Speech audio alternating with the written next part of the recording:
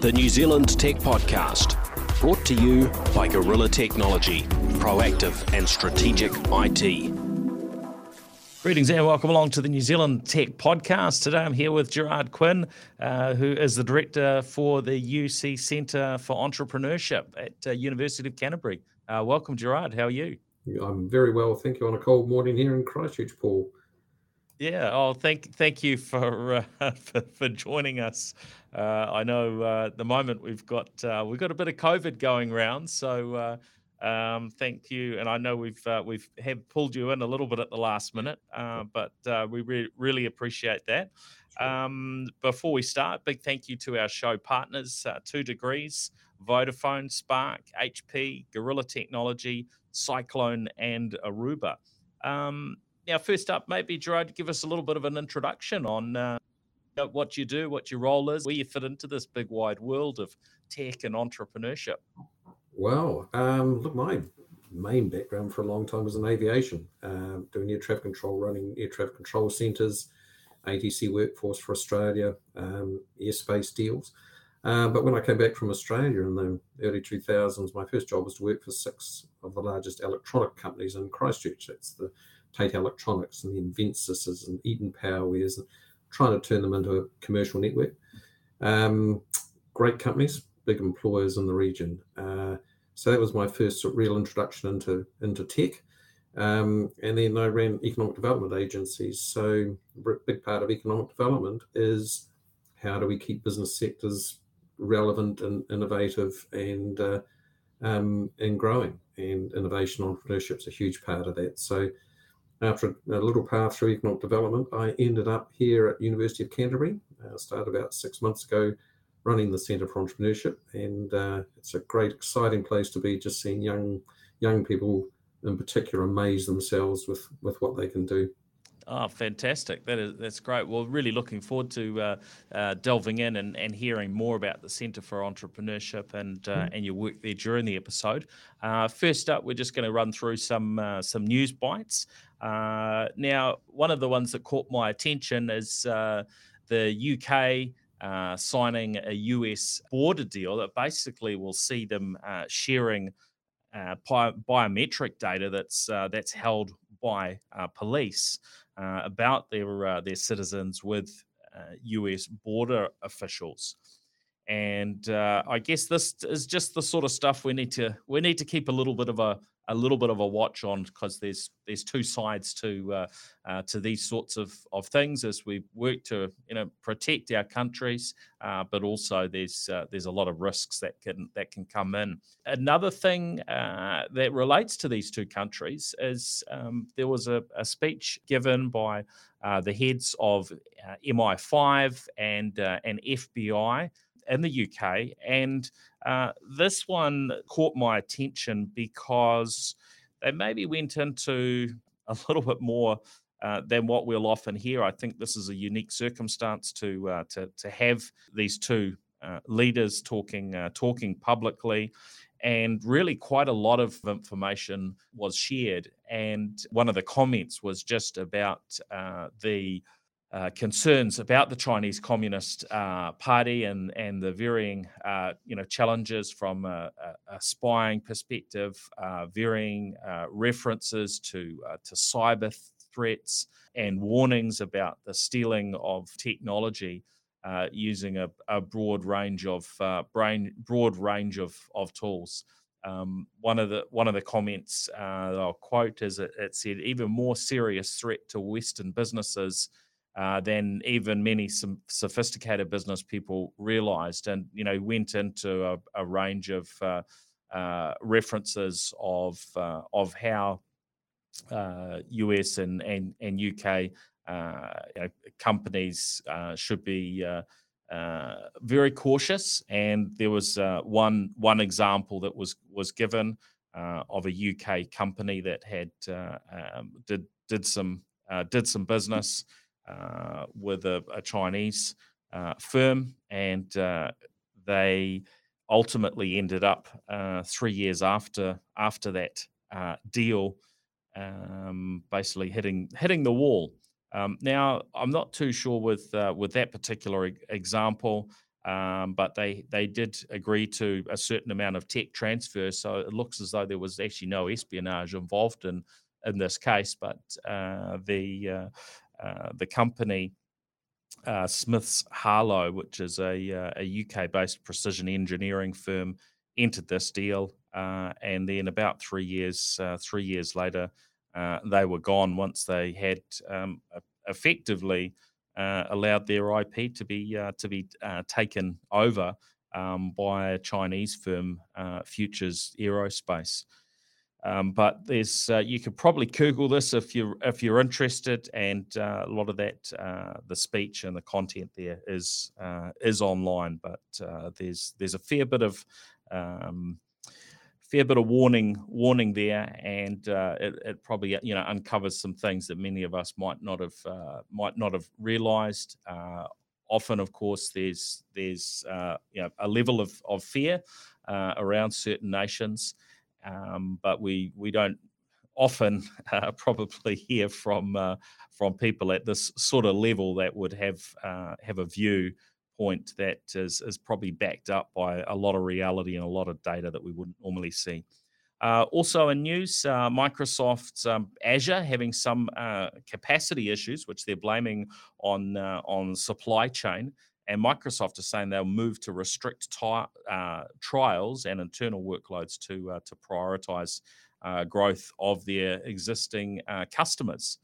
So this is not something that we've seen before. We think of the cloud as something that's infinite and flexible, and we can just draw on as much as we like. Let's hope that doesn't become a longer term issue.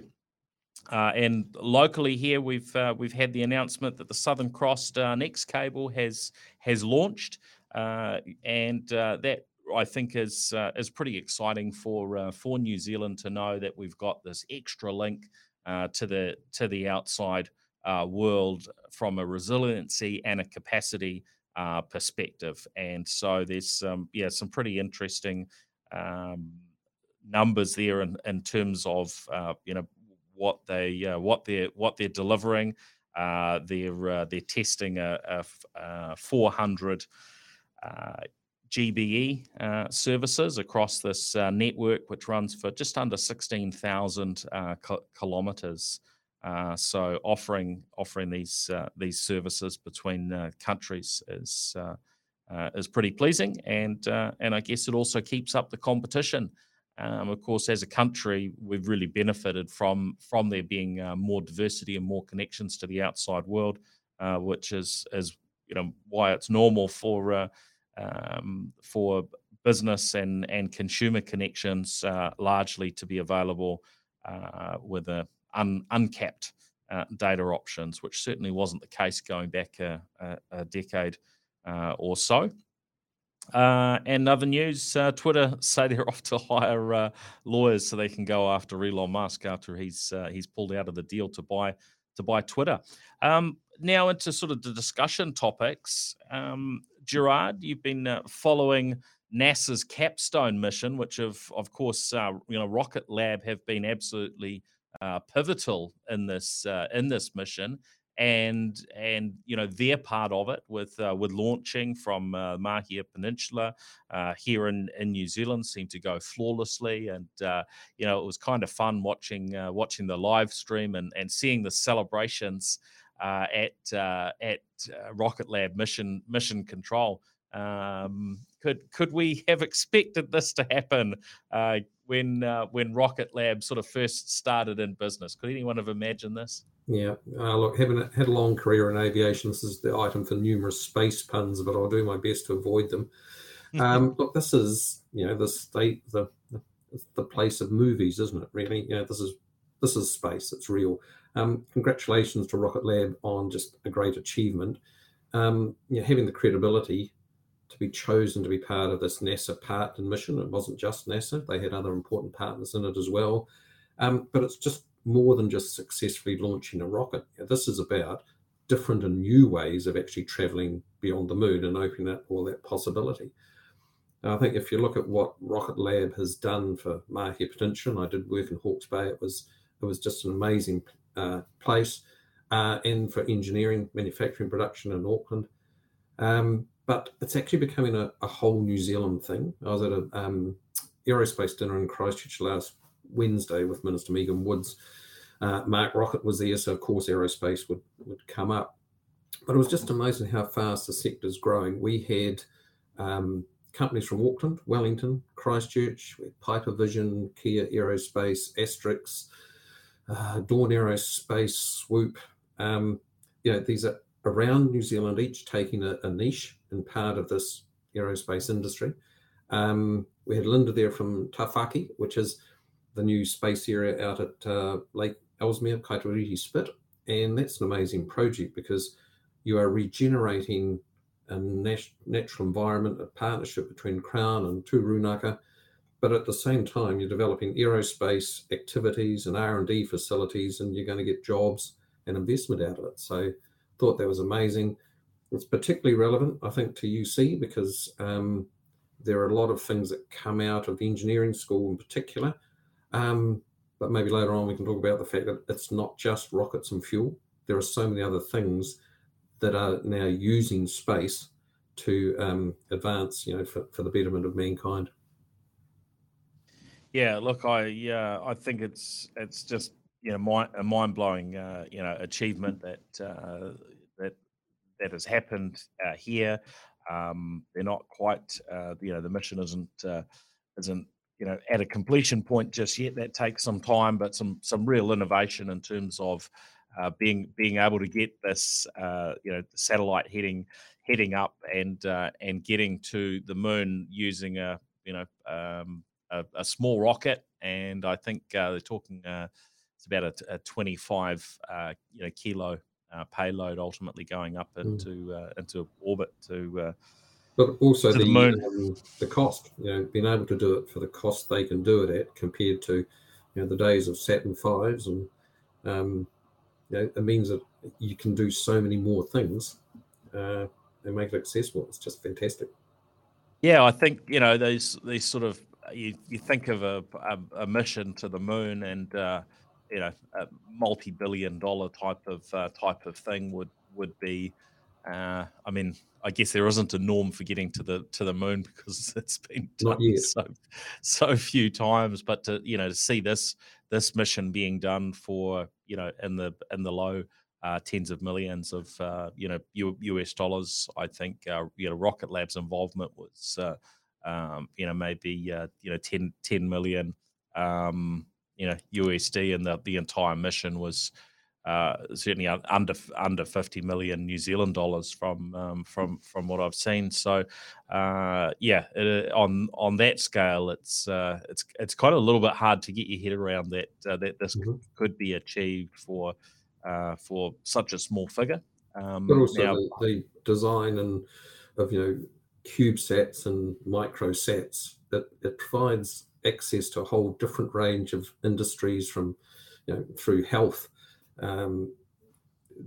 To undertake experiments in microgravity or zero gravity that would never have been able to be done before.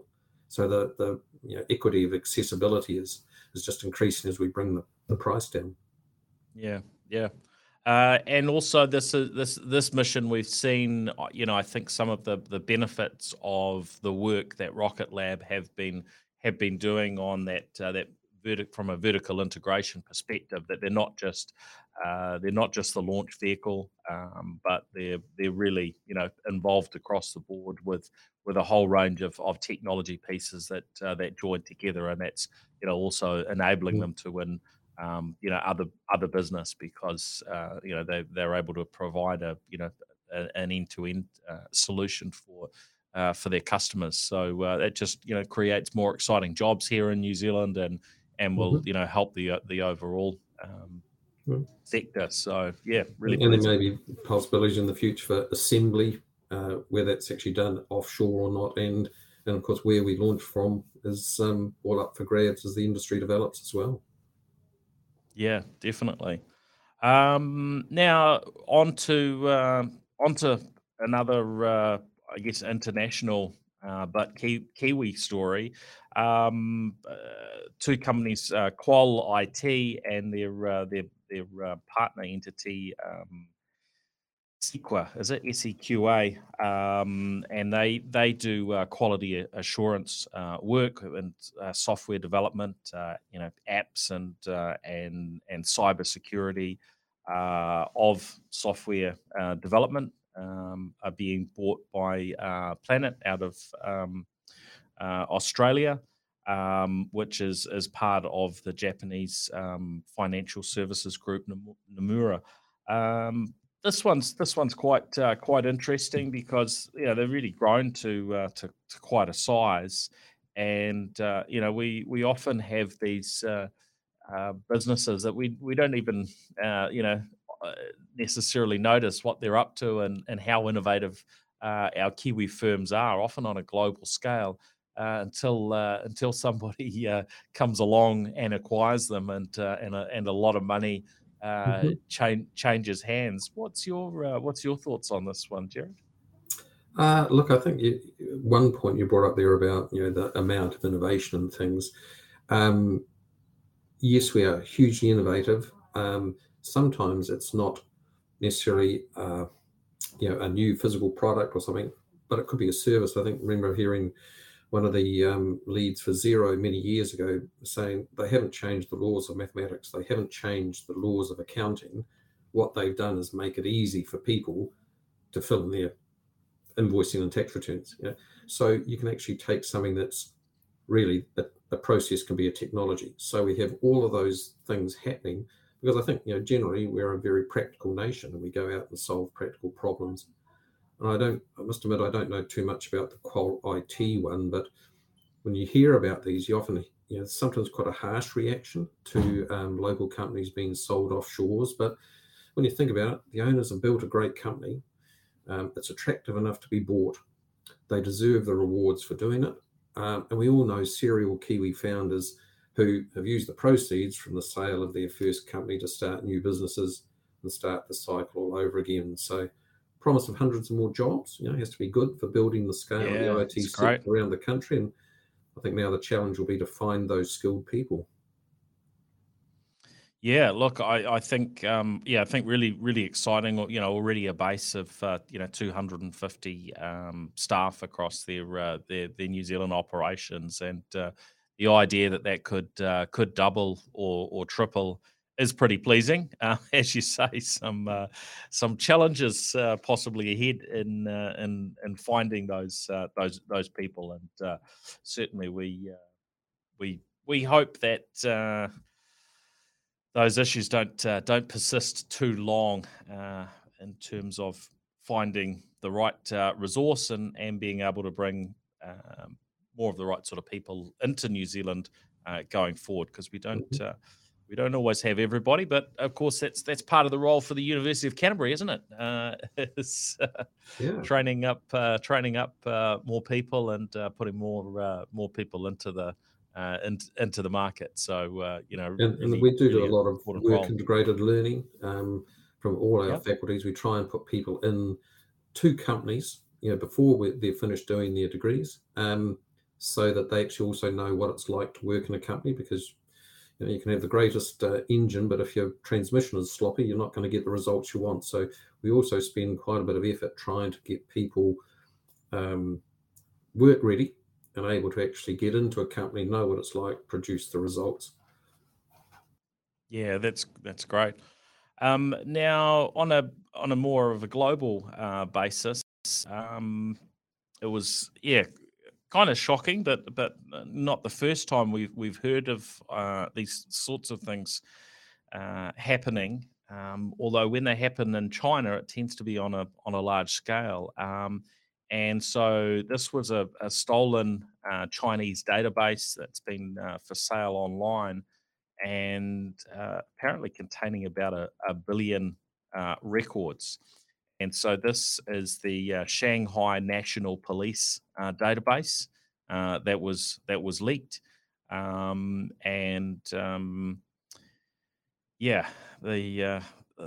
sort of numbers that the media reports indicates, it suggests that names, home addresses, ID numbers, phone numbers, criminal records, and other data on around 1 billion Chinese nationals. So a pretty extreme level of data leakage there, and I can only imagine what must be going on in this scenario, for those whose role was to protect the data. But having talked earlier about the storing of biometric data and sharing of that between countries, never a good thing to hear these stories. I guess there's probably a whole lot of other aspects that come in here. There's been a lot of coverage of sort of spinning it around a little bit, because I guess this is data that's available anywhere in the world. But we've had TikTok coming in and starting to get more attention again for the data that they hold, and how securely that might be held, and whether Chinese government have access to that stuff. So I mean, it seems like privacy is a pretty hard thing overall these days, doesn't it? It is, and it's look, it seems that the authenticity of that data for the Shanghai leak has been confirmed. I thought that the 10 Bitcoin, or about $200,000, I think it was a relatively small amount for the amount of data stolen. I think the business school pricing department will be talking to people about pricing for things like that. I mean, that's a huge amount of data. Not encouraging it at all, but I thought, that's actually going after a very small reward for a really awful intrusion into people's lives and data. It's a problem of our times. It's that thing that we do want data. It helps us on a global scale solve world problems. It helps us on a business scale to our individual businesses for our livelihoods. But this sort of thing is going to be an ongoing fight. With successive rounds won by the hackers, and then another round won by the security experts. So it's going to be with us for a long, long time. Yeah, I think you're right. Just the scale of this one, I guess it's what blows my mind. Well, it's certainly a reminder that's of enough scale. We still have a lot of work to do on this front, and I guess some countries, some governments do a better job than others, and it's very interesting after hearing about this talk by MI5 and FBI. Talking around the level of offensive action that's being taken from China, that maybe they do struggle a little bit on the defensive side themselves. So quite a shock, that one. Now, in terms of other news, Starlink have launched their option, so satellite connectivity for boats. And reading some of the background on this, I think a few folks were maybe a bit shocked to hear that Starlink, that we can order for our home locations, particularly of interest to those in rural areas that maybe don't have ideal access to local networks, and these can be purchased. Certainly, when I purchased mine, I think it was a bit under $1,000 for a satellite dish, and then your connection, your first monthly fee, which was coming in around $150 a month. I think that's up to about $180 a month now. But if you want it on your boat, then they're talking USD 5,000 per month, and a USD $10,000 hardware purchase. But delving a little bit deeper, it does seem like those that are fronting up with this money and committing to this subscription are certainly getting something that's got a few variances in terms of the service. So there's dual dishes, and no doubt a fair bit of R&D that SpaceX are still having to cover, and it's these sort of commercial opportunities that will, to some degree, you could say, will subsidise, those everyday connections for folks. And I saw somewhere a reference to the previous connection that SpaceX had actually had on one of their vessels for rocket landings, that they were spending US $150,000 a month for a satellite-based internet connection to reach them out there. And being older technology, it was, of course, somewhat inferior to the Starlink connection. So certainly, if you're currently spending $150,000 a month for an internet connection, and Starlink's available, I can imagine a lot of people wanting to augment that existing connection with a Starlink, because it's probably better and faster in some ways. But it is still new tech, and from what we can see, it actually doesn't have full global coverage. But I think, what are your thoughts here? Well, I think it's probably what you've pointed out there, that it is a new tech. If you go back a few years and think what it would cost to buy a satellite phone or a minute of time on a satellite phone, imagine the cost then and how horrific you thought that was. And it is a new industry. So I think, as most of the tech entrepreneurs out there in your audience would understand, how do you generate sales with enough money to fix the problems that you've really got still anyway, and then develop the new product offerings. So it's really, I think, more of a business model discussion.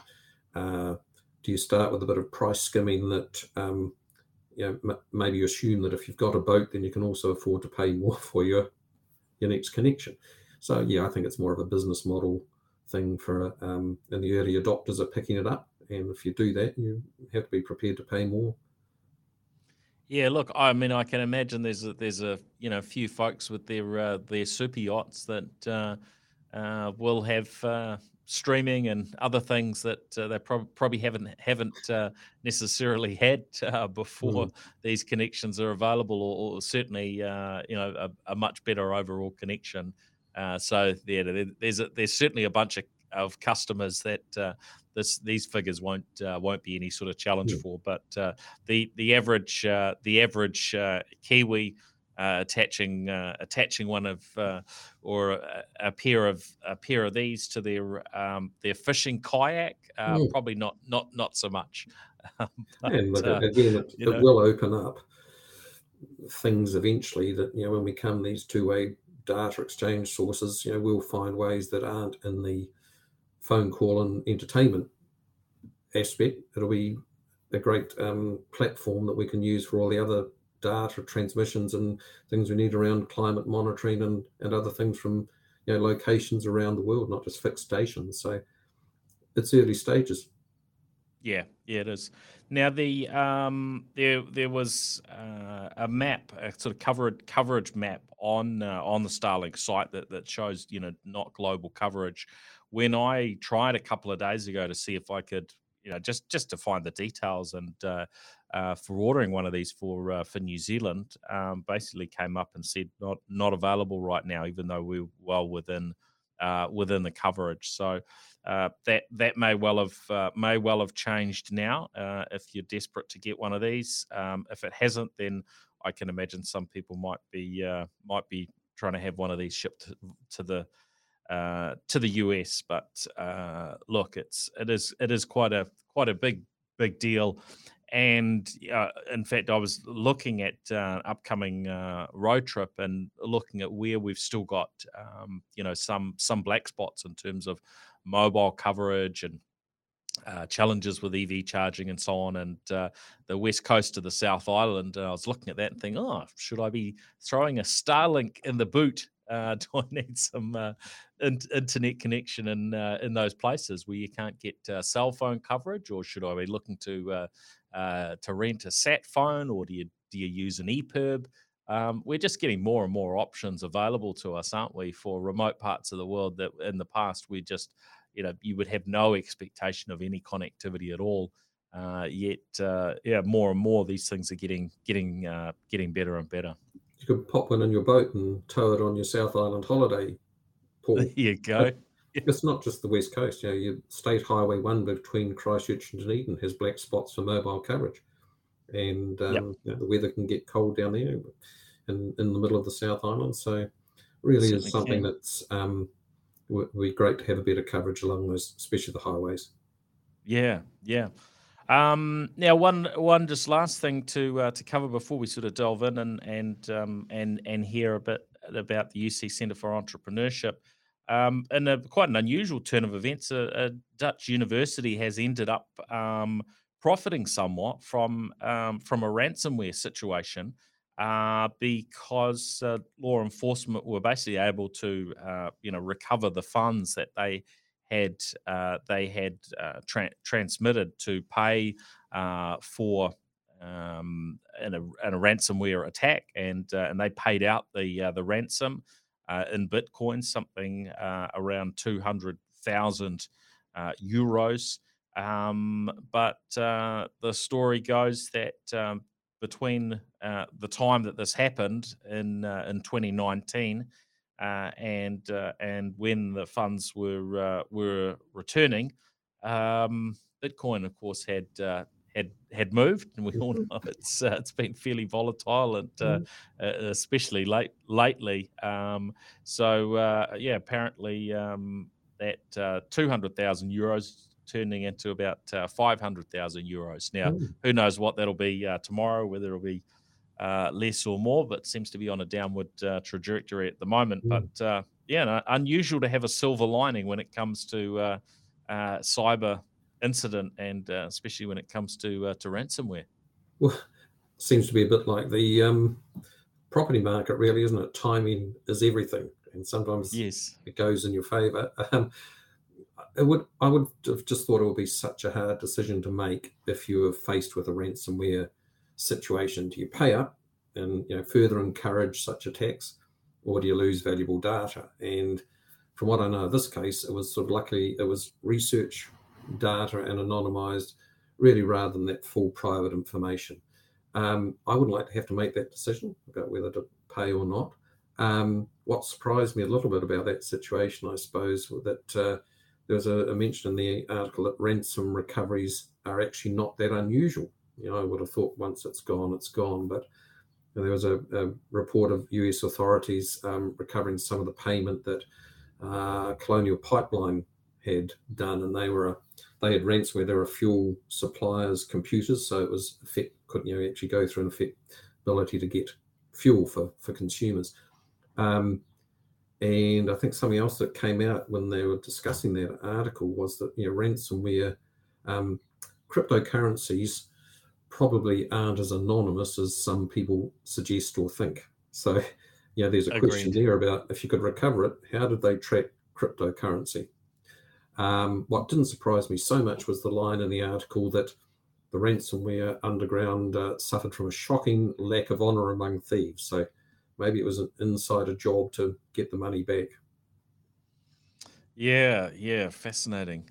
That's been really interesting to chat through those topics. But let's hear about the Centre for Entrepreneurship at the University of Canterbury.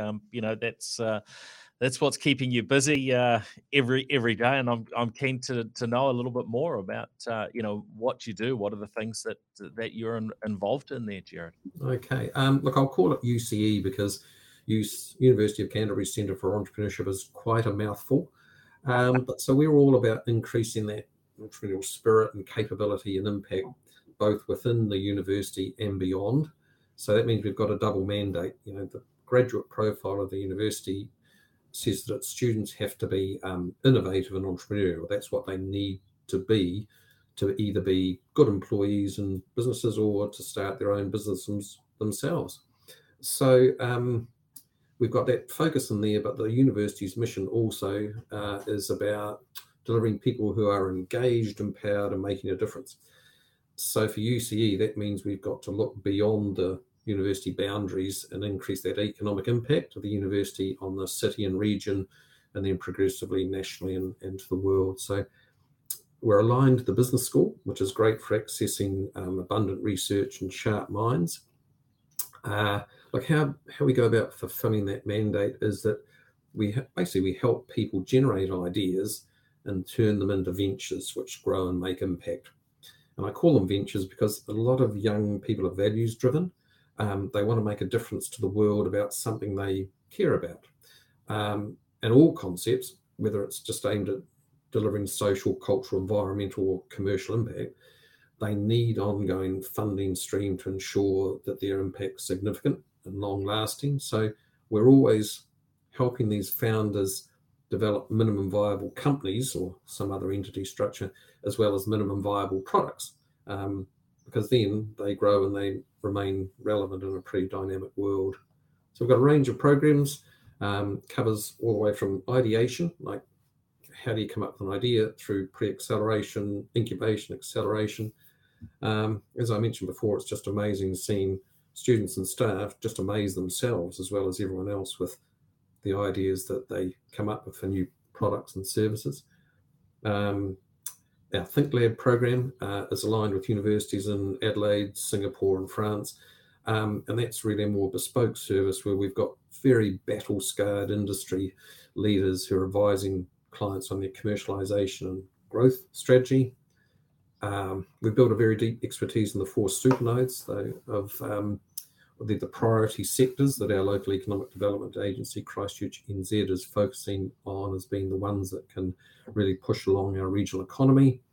And those supernodes are aerospace and future transport. And I mean, just look how much we've talked today about aerospace things. Has been a new frontier.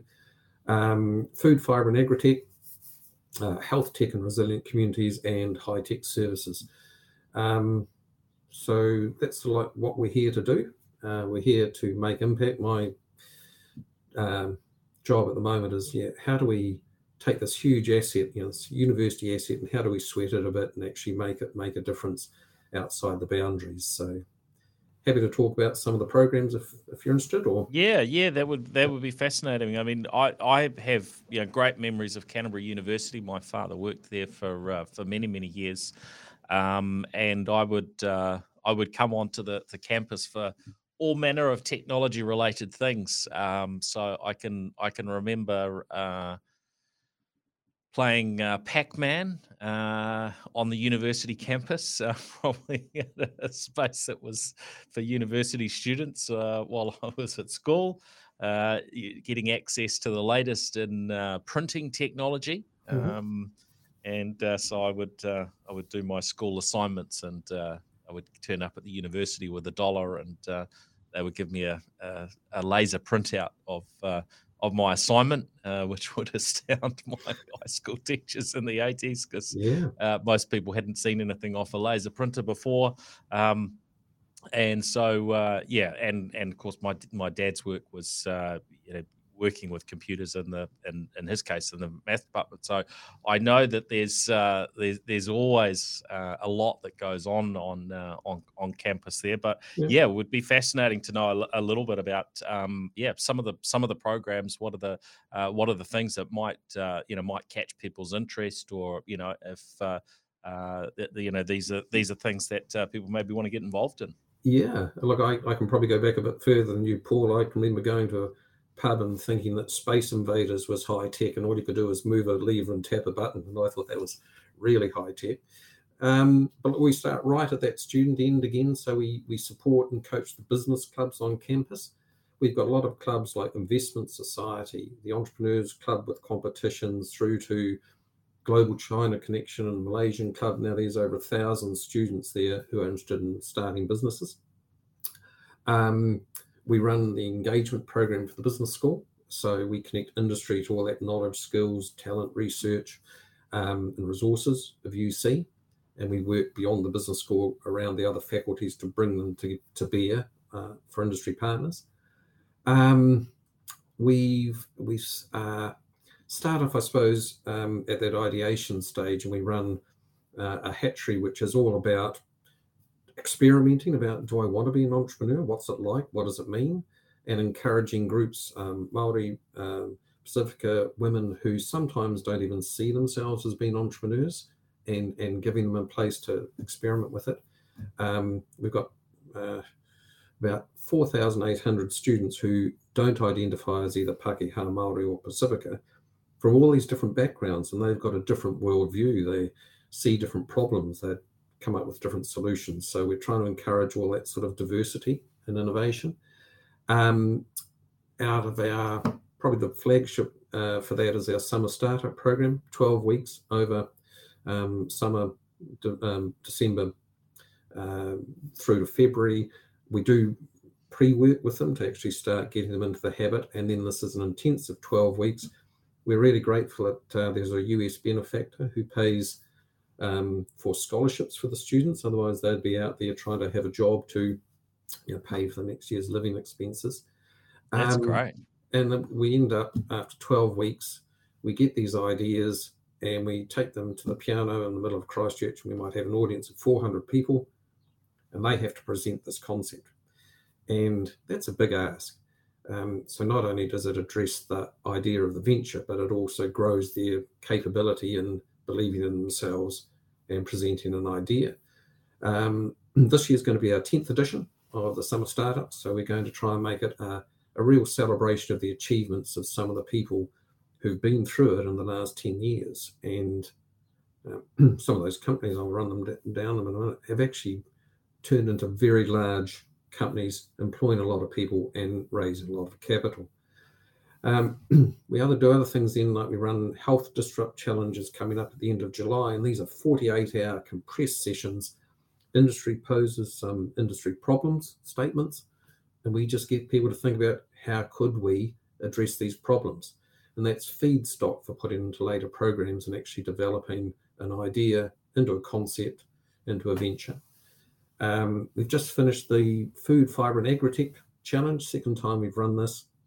And that was powered by UCE. We used B-Link from Lincoln University, funded by the Canterbury Mayoral Forum, Christchurch NZ, and we used our ThinkLab program there around, again, these problem statements by a huge industry of importance to New Zealand.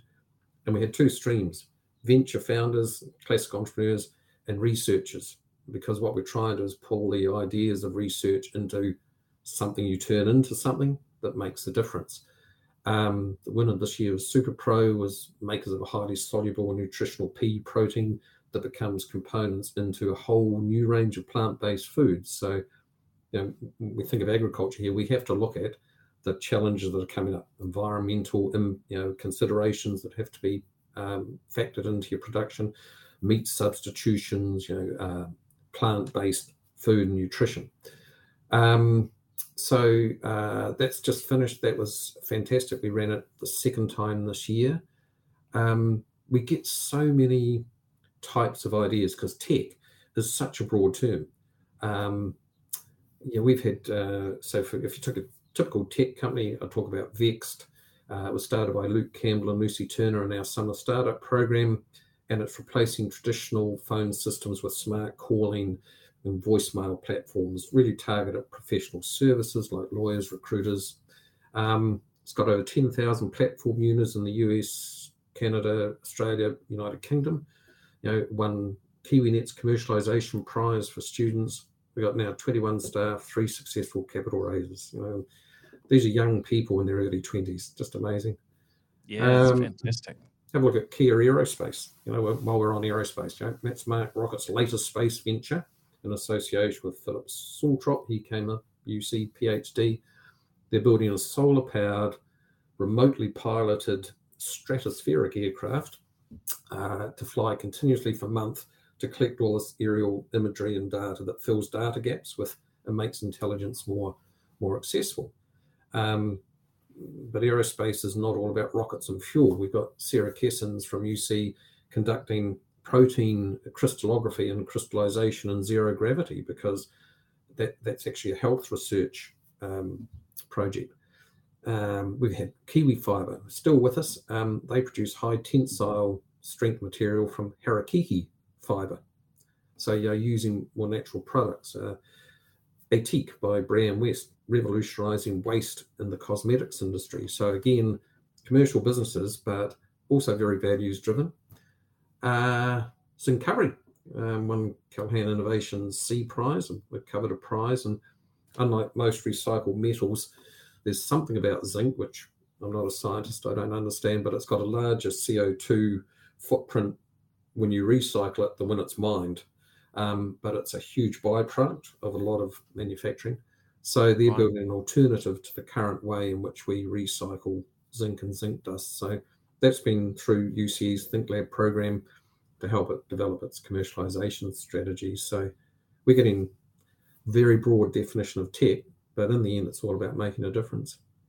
Yeah, that's fantastic. So, so who else would you expect to be sort of highlighting and putting up in lights, for this next or this sort of, I guess, 10-year anniversary of your summer startups program? Any other ones you can mention? Yeah, look, I mean, sometimes I'm trying to show examples, but these companies are great. Every other company in venture is great too. So I'm like, you get a bit feel better sometimes about highlighting others when there are so many other good ones around, and some of them are will make huge impact. It may not be the biggest commercial earner, but we had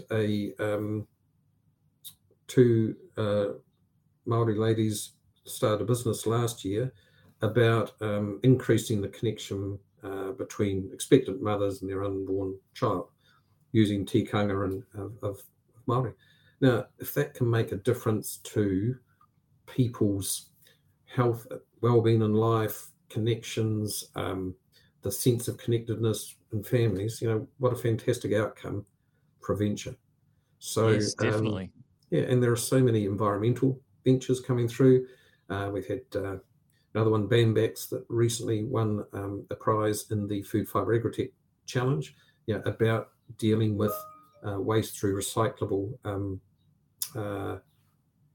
materials and packaging.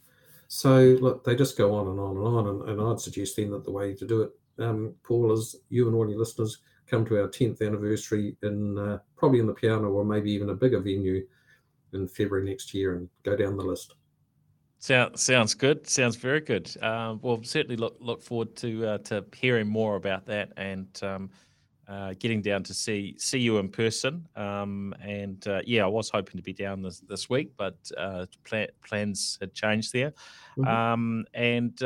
And tell us about who else you've got on the team. We were originally going to have Michelle Polglaze joining us on this episode, so she's part of your team. What who are the different people, and how does it fit together?